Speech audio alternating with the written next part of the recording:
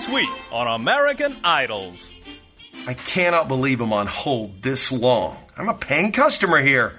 Honey, can you get my tray off the top shelf? I'm taking muffins to my book club and I'm running late. Sweetheart, I can't right now. I'm on hold with the garage and it is so frustrating. Bob's Garage? 2 days? You have to order the part? From Poughkeepsie? Honey, I need that tray now. I'm running late. You told me 2 days yesterday. Honey! Honey, I've seen your friends in the book club, and they can go a week without muffins. Trust me. Honey! Can you hold for a second?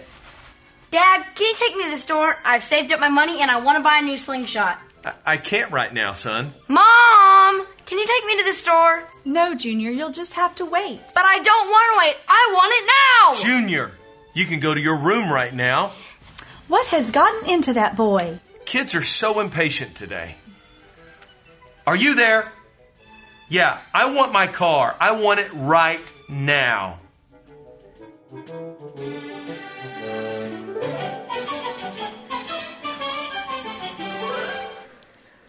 Maybe you recall the story of the man praying to God. And he said, God, is it true that a minute to you is like 1,000,000 years? And God said, yes, that's true. And so I guess a penny to you would be like $1,000,000. And God said, yes, that's true. He said, God, could I have a penny? And God said, just a minute.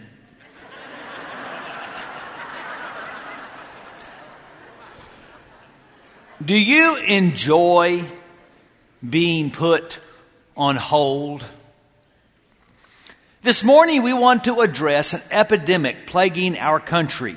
It is a sickness that has infected most of us, and it's called hurry sickness. And it shows up every day. Take a little test with me.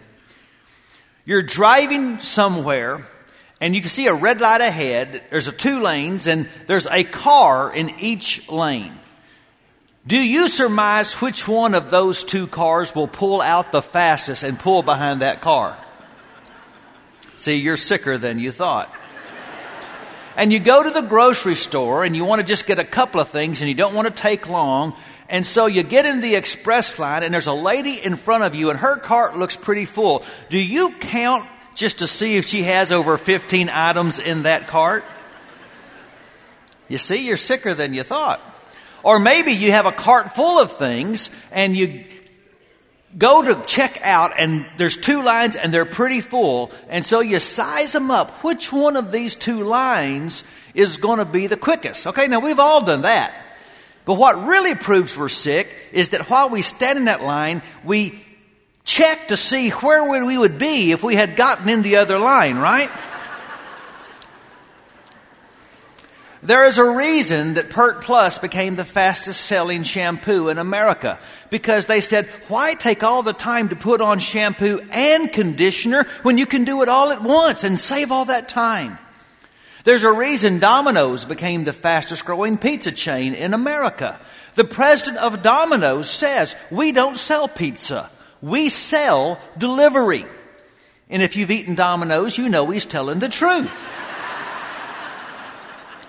See, from parents to politicians, we want instant gratification. Think about it this election season. Do we want any politician to look us in the eye and say, we've got big problems in our country and it's going to take a long time to fix them and we're going to have to suck it up and we're going to have to pay a price, and if we'll do that, years from now, we can get our country back on track? No! We want them to say, vote for me and I'll fix this in no time. We bow before the idol named now. Why? Well, what now does for us is temporarily solve our weight problem. You see, we see evidence of hurry sickness in almost every arena. In the marketplace, we want the deal made today. We want to sell today. I want my stock to go up today. In sports, we don't want the coach to talk about a rebuilding program. You've got 1, maybe 2 years to turn this team around, or you're fired, because we want it improved now. We all know what it's like in traffic. We want our lane to flow now. And we've all seen pretty rude behavior, even at church. It's amazing how the hurry sickness shows up at church. I have seen some amazingly ungodly behavior as people are in a hurry to get off a church parking lot. Every week I see people, as we give an offering for people to come and accept Christ, get up during that time and leave. 150 people will do this every week. Now, if you have chest pains and your left arm's going numb, you have permission to get up and leave. But I'm trying to think, where do you have to go? That is so important. You can't stay a few minutes to see if someone gets saved. I was preaching one time. This guy got up in the middle of my, Guy got up in the middle of my sermon. And he started stomping off, and it made me mad. I said, where are you going? He says, I'm getting a haircut. I said, why didn't you get a haircut before you came? He said, I didn't need one before I came. We want things done fast. And we'll give our allegiance to almost anything or anyone who will promise us expedience and convenience. But what we have to ask ourselves this morning is that even if the now God saves us time, can it save our soul? And I'm not even talking about eternity, although we will deal with that later. I'm talking about the person that's the real you. Is worshiping the now God making you a better person? There was a very significant study done in the 1960s in Stanford University that got a lot of press. And here's what they did. They took preschool children, and they'd take a child and put him in a room with a table, and on the table was a marshmallow. And the child was told, you can go have that marshmallow now, or if you will wait 15 minutes, we will give you 2 marshmallows. And predictably, almost every child would take the marshmallow now, but some didn't. But that's not what made the study interesting. What made it interesting was that they tracked those teenagers for the next 15 years. They found that in their late teens, those same kids that could wait 15 minutes to get an extra marshmallow did better in school, handled stress better, were more self-confident, and maybe most important, they found they were better able to say no to peer pressure. This past week, my wife was at a retreat. I was coming back from supper with my son, because when my wife is gone, we do not eat at our house. My wife cleans the kitchen before she leaves, and she says, now you make sure this kitchen's clean when I get back. I say, honey, you ain't got to worry about it. That kitchen's going to look just like this when you get back. So we're coming back from eating. You remember last Monday it had rained a good part of the day. The streets were wet. My youngest has just got his learner's permit, and so he's wanting to learn to drive. So I was letting him drive, there's a street that you go to get to my neighborhood. And for part of that street, the speed limit's 45 miles an hour. But then before you get to my neighborhood, it turns to 30 miles an hour. So we're going down that street. Matthew's going the speed limit. He's doing a fine job. Ahead of us were 2 cars about 50 yards. They're driving the speed limit. And a car pulled behind us and started honking. Honking because my son was not driving fast enough. Now remember, the streets are wet.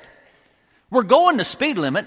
And even if he got past Matthew, there was no place for him to go because there were 2 cars in front, and we were all about to have to slow down to 30 miles an hour. But he just kept hitting that horn. Now, my son has not had this experience yet. And you could tell he was getting tense. What do I do, Dad? And I said, you drive safe, and you don't ever let anybody intimidate you into going faster than you ought to go. And he handled it very well. The next day, I'm working on this sermon, and I realize the advice I gave my son for driving is good advice for the rest of his life. How many people have compromised their morality because they were made to go faster than they really wanted to go?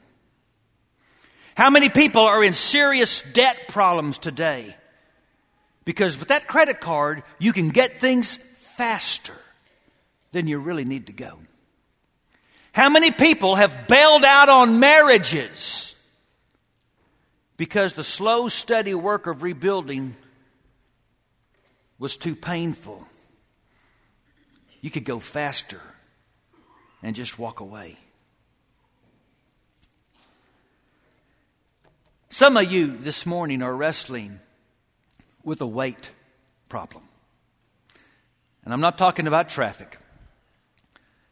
Some of you this morning are single and you're tired of being single. You wish you could share your life with somebody.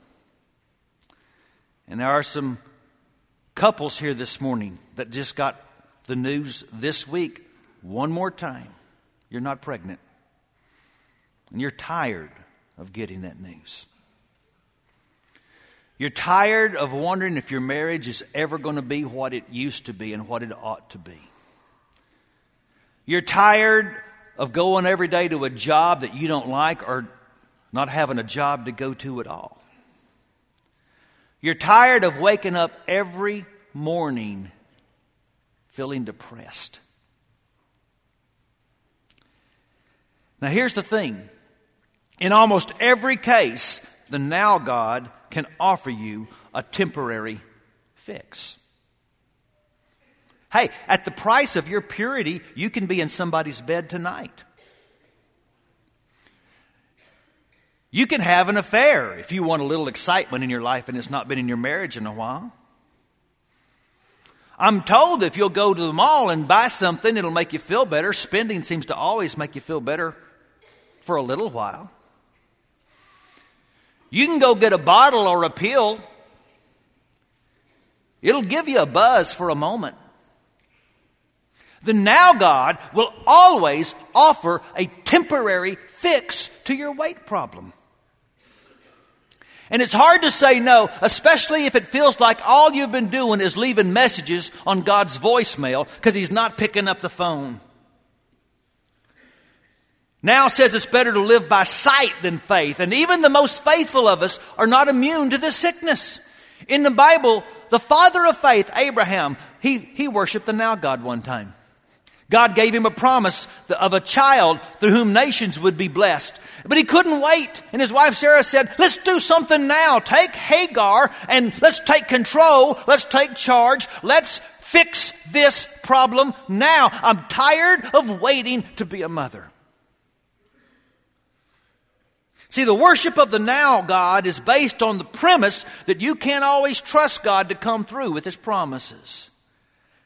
And so the assumption is that because we're having to wait, some questions need to be raised about the character of God. And waiting does question character, but not God's.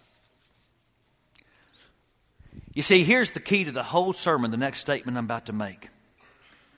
Because God is sovereign, He didn't have to make you wait for anything. But is it possible that what God does in us while we're waiting is as important as what we're waiting for? I was walking several years ago in a mall, and there's this store there. I've never gone inside. It mainly sells accessories for women. But I saw a sign that intrigued me. A sign said, "Ears pierced while you wait." Now, ladies, I'm not sure, but is there really any other way to do that? Can you take off your ears, say, "Pierce these, when I come back, I'd like to get them"?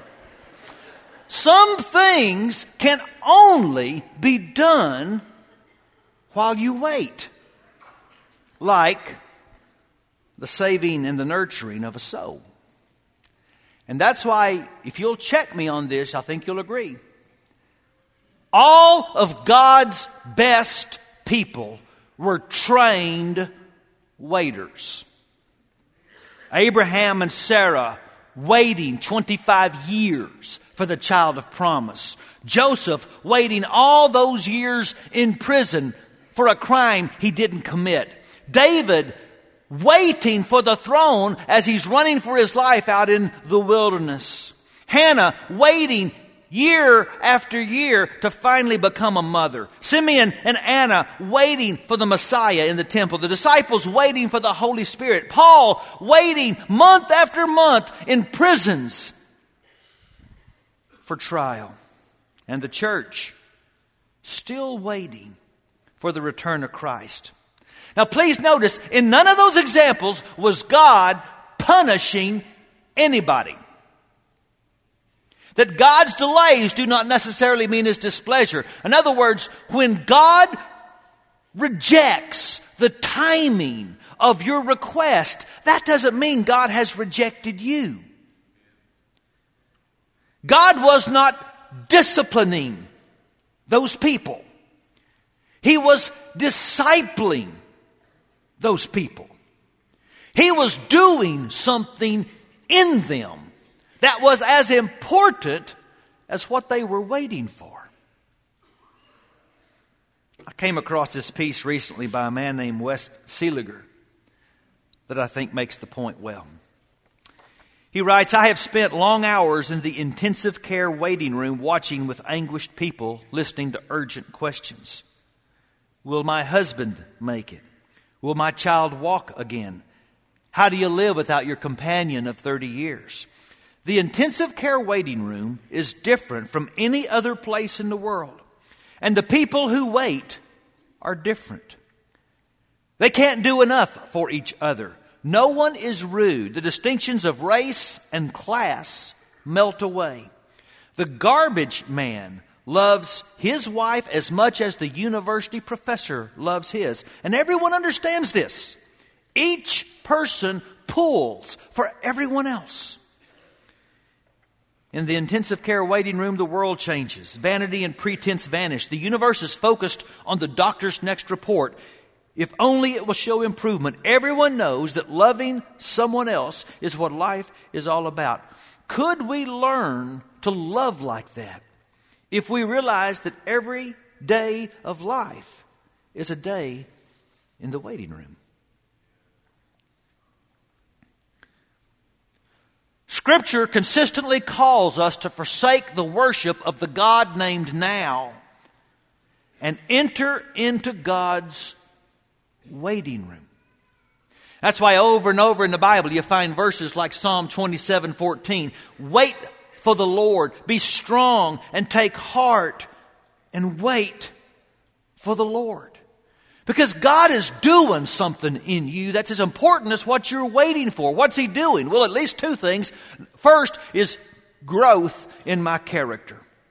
You see, God can do more than we ask, but God never promises to do all that we ask. And the reason He won't do all that we ask is the same reason you parents don't give your child everything they ask for as soon as they ask for it. Because you know you can't raise a quality human being that way.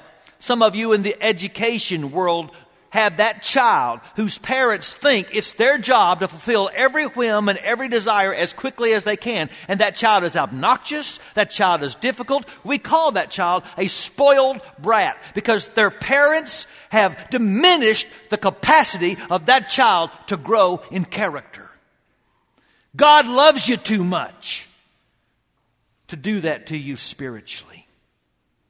And so He'll allow temporary pain if it'll produce eternal gain. Look at Romans 5, verse 3 and 4 with me. We can rejoice too when we run into problems and trials, for we know that they're good for us. They help us learn to be patient. And patience develops strength of character in us. I came across this line by Catherine Marshall in her book Adventures in Prayer. Waiting seems to be a kind of acted out prayer that is required more often than I could understand until I saw the remarkable faith muscles this act develops. For isn't it true that waiting demands patience, persistence, trust, expectancy, all the qualities we are continually beseeching God to give us? Isn't that the truth? We're always praying, God, increase my faith. God, help me to be stronger in Christ. God, teach me to be more dependent on you. Well, how is God going to do that? By inviting you into the waiting room. Abraham became a better man by waiting for Isaac, to the point that even he could release Isaac to the altar if God asked. Joseph became better equipped to be a ruler of Egypt by what he learned in prison. David wrote some of the best worship songs of his life out there in those caves while he was running from Saul. Hannah reached the point in her waiting that she said, I will dedicate any child God gives me to His service. Paul said, I've learned in all things to be content. Well, how did he learn in all things to be content? By getting everything he wanted as fast as he wanted it? No, it was in prison, being in want, that he learned contentment.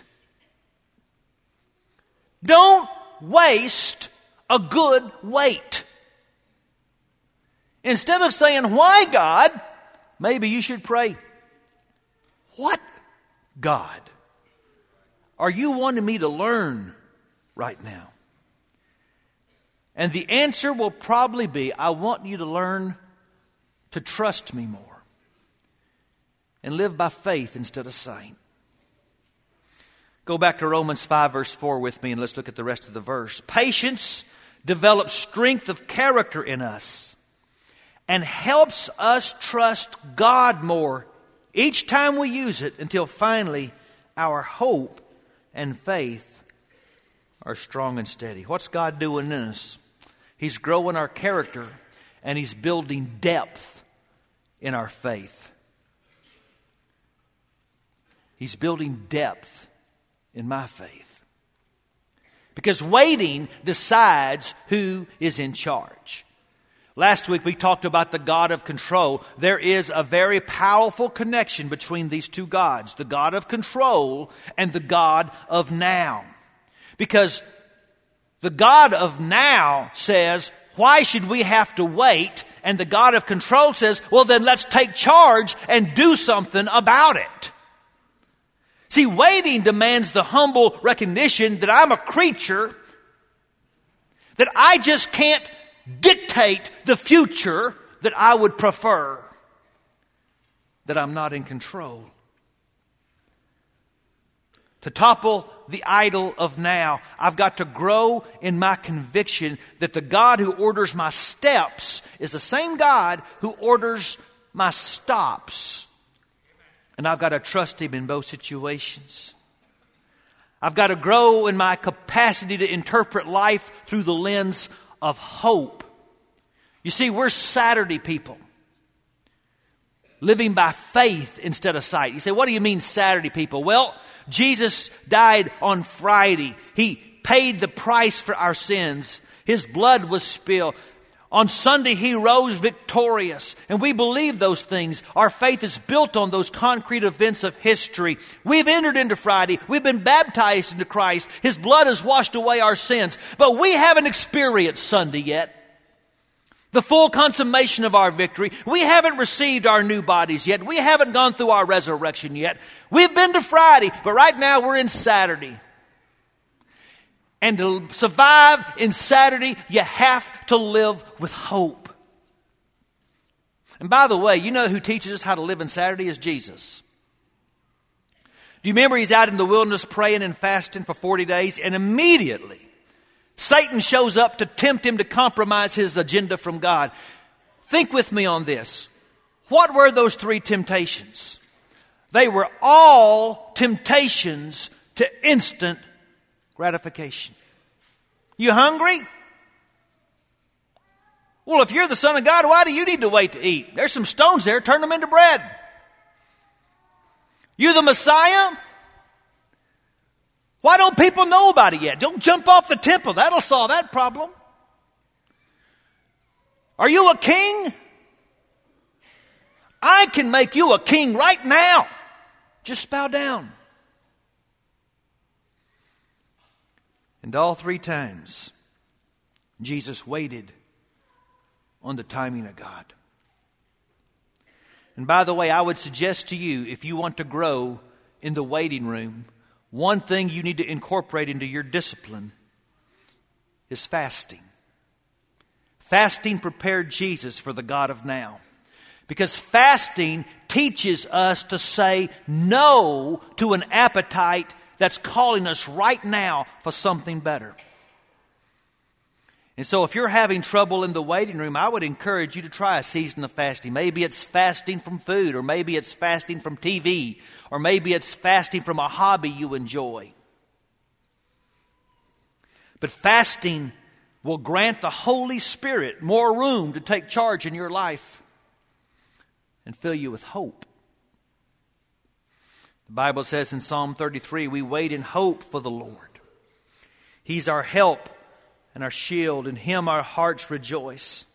For we trust in His holy name. May your unfailing love rest upon us, O Lord, even as we put our hope in You. You can't wait well without hope, without believing that Sunday's coming. So let me give you a couple of quick encouragements to help you hope better. Here's the first. Just remember, God does not have a wait problem. And let me tell you why you should be glad about that. Because God has been waiting on you a long time. You say, God, why are you making me wait so much? God would say the same thing back to you. Isaiah 30, verse 18.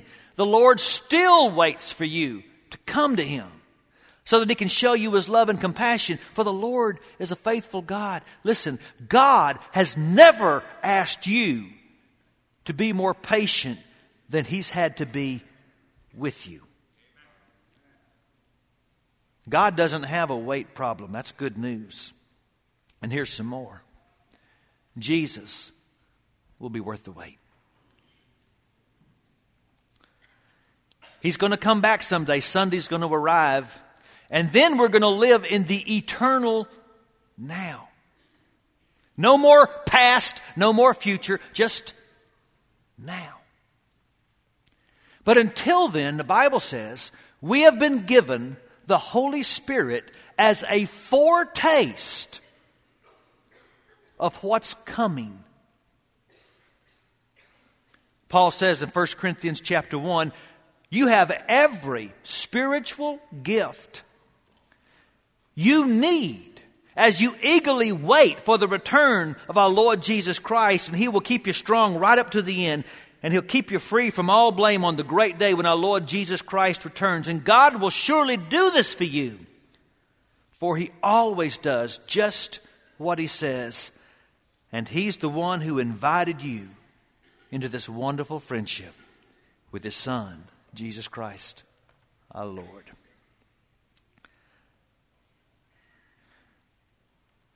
My suspicion is some of us are struggling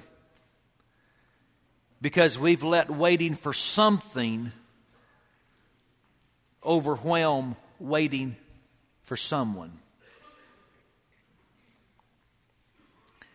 I want you to think about something you're waiting for right now.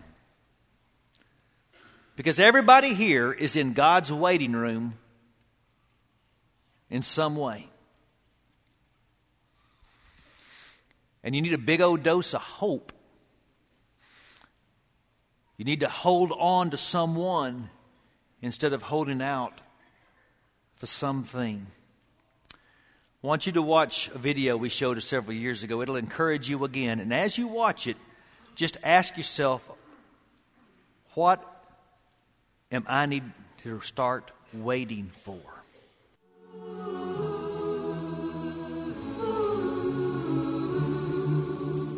Every little baby comes into the world, reaching for an anchor, fingers tightly curled, grasping for a reason without knowing why. We will cling to anything till the day we die.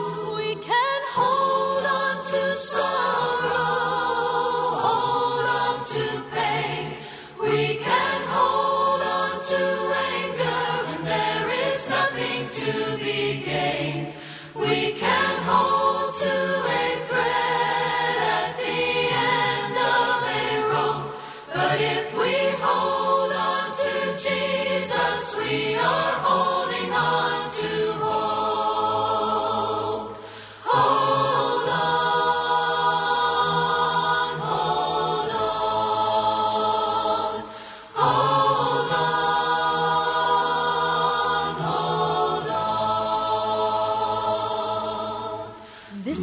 human nature.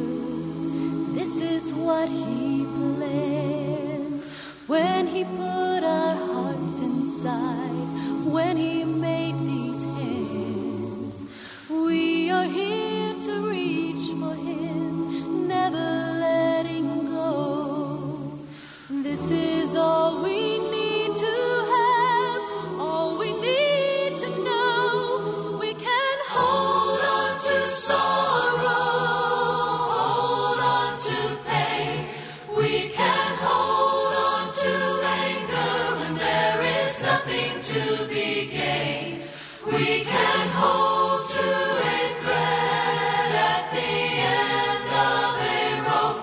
But if we hold on to Jesus, we are holding on to hope. Hold on, hold on, hold on, hold on,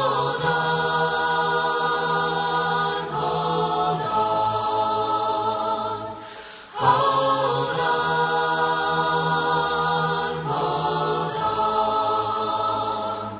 hold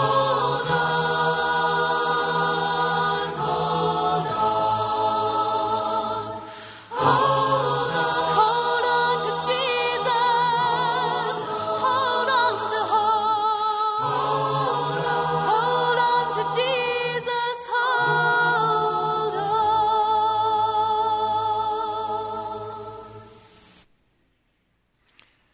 Now, just one more verse to share with you. It comes from Isaiah. You sang it just a moment ago.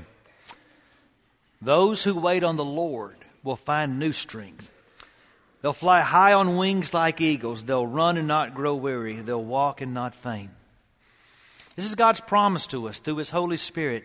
He will fill you with waiting power if you'll embrace the wait with hope. He will do this. He will give you strength. There's only one time you don't wait. That you don't wait to serve a God like this. You don't wait to give your life to Him. And some of you have been doing that. You know the gospel. You know who Jesus is. And you've still been waiting to give your life to Him. You stop that. Give your life to Christ today. Now is the day of salvation, the Bible says. We're going to invite you to come and be baptized this morning into Jesus. Right down to the front. Just come let us know you want to do that. If you would like elders and leaders to pray over you this morning, if you go to the chapel, they'll meet you. We're going to stand up now. We're going to remember the Lord gives us strength while we wait. Let's all sing together.